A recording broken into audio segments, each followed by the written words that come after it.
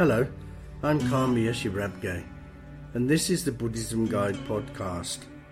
You can find more podcasts, blogs, videos, and guided meditation practices on the Buddhism Guide app. Download it for free from the Apple Store and Google Play. If you enjoy the Buddhism Guide podcast and would like to support future episodes, you can do so for as little as $2 a month. Visit patreon.com/Buddhism Guide for more information. That's patreon.com/Buddhism Guide.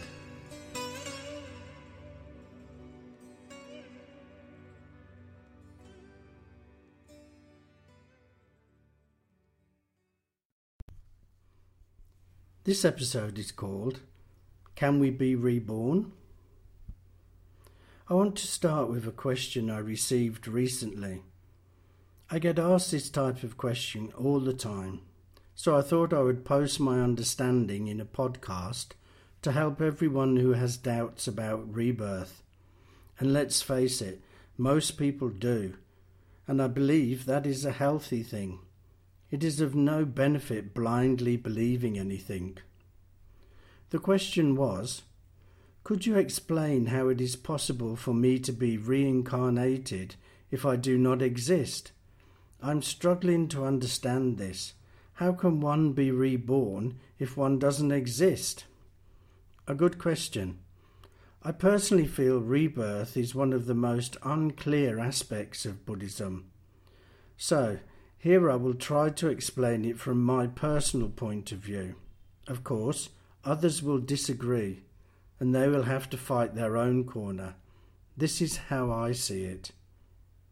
Before I try to answer this question, let me point out some common misunderstandings.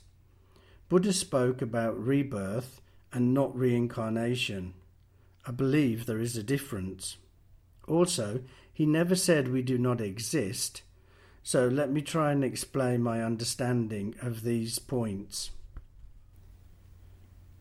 Reincarnation is the religious concept that an aspect of a living being starts a new life in a different physical body after each biological death. So, in simpler terms, something from this life will be reincarnated as a new body in your next life. This means for this to happen, there would have to be an independent, permanent self or soul. Buddha rejected this concept and stated that we do not have a self or a soul. Instead, we are just an ever-changing flow of 5 aggregates.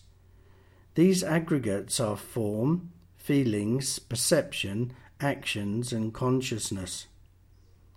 These 5 mental and physical impermanent factors are how we experience the world. We do not experience the world through a permanent body or mind. You can listen to more about this in my podcast called How We Experience the World. In the question, it asks, how can we be reborn if we don't exist? Buddha did not say we do not exist.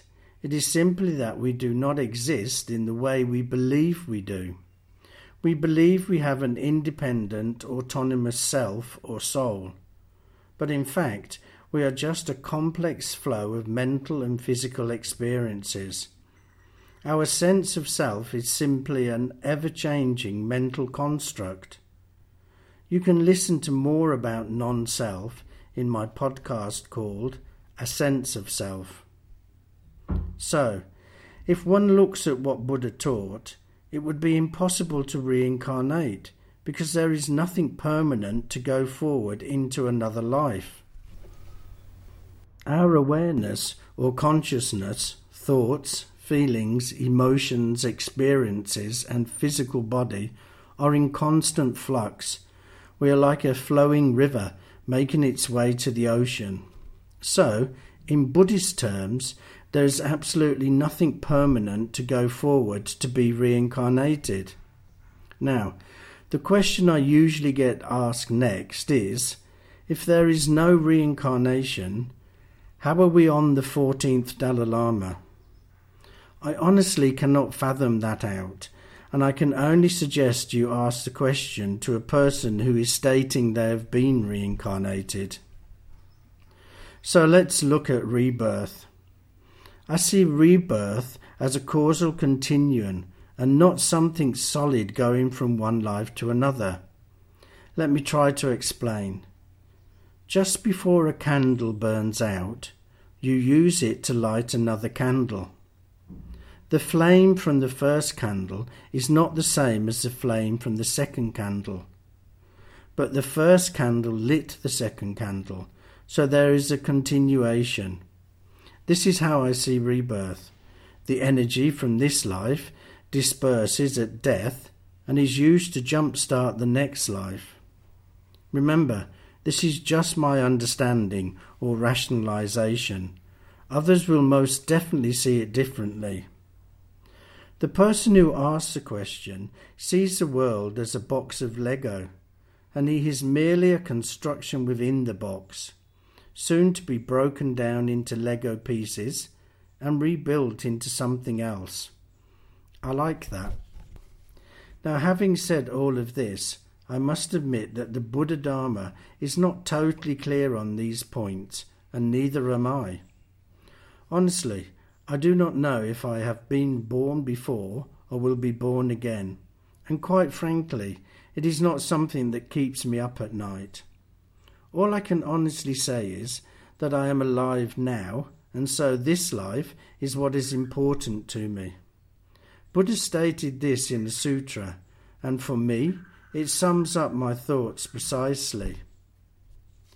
Even if one believes there is no other world, no future reward for helpful actions, or punishment for harmful ones, still, in this very life, one can live happily by keeping oneself free from anger, ill will, and anxiety.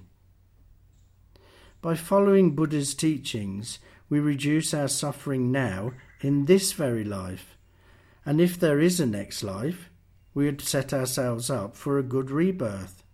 So whether you believe in rebirth or not, you will end up winning. That must be a more realistic way of looking at the topic of rebirth. I've heard many teachers say that to be a Buddhist, you must believe in rebirth. I say, that is just nonsense. Buddhism is a path, a practice, and not a set of things we must or must not believe. Buddha on many occasions spoke about not blindly believing things, and yet that is exactly what these teachers are telling us to do. So believing or not believing in rebirth really doesn't matter. Looking at rebirth in this way leaves you free to concentrate on what really matters, and that is reducing your suffering and the suffering of others in this life. If you would like to ask me a question on Buddhism, meditation or mindfulness, you can do so by visiting my Facebook page called Ask Lama Yeshe. I would love to hear from you.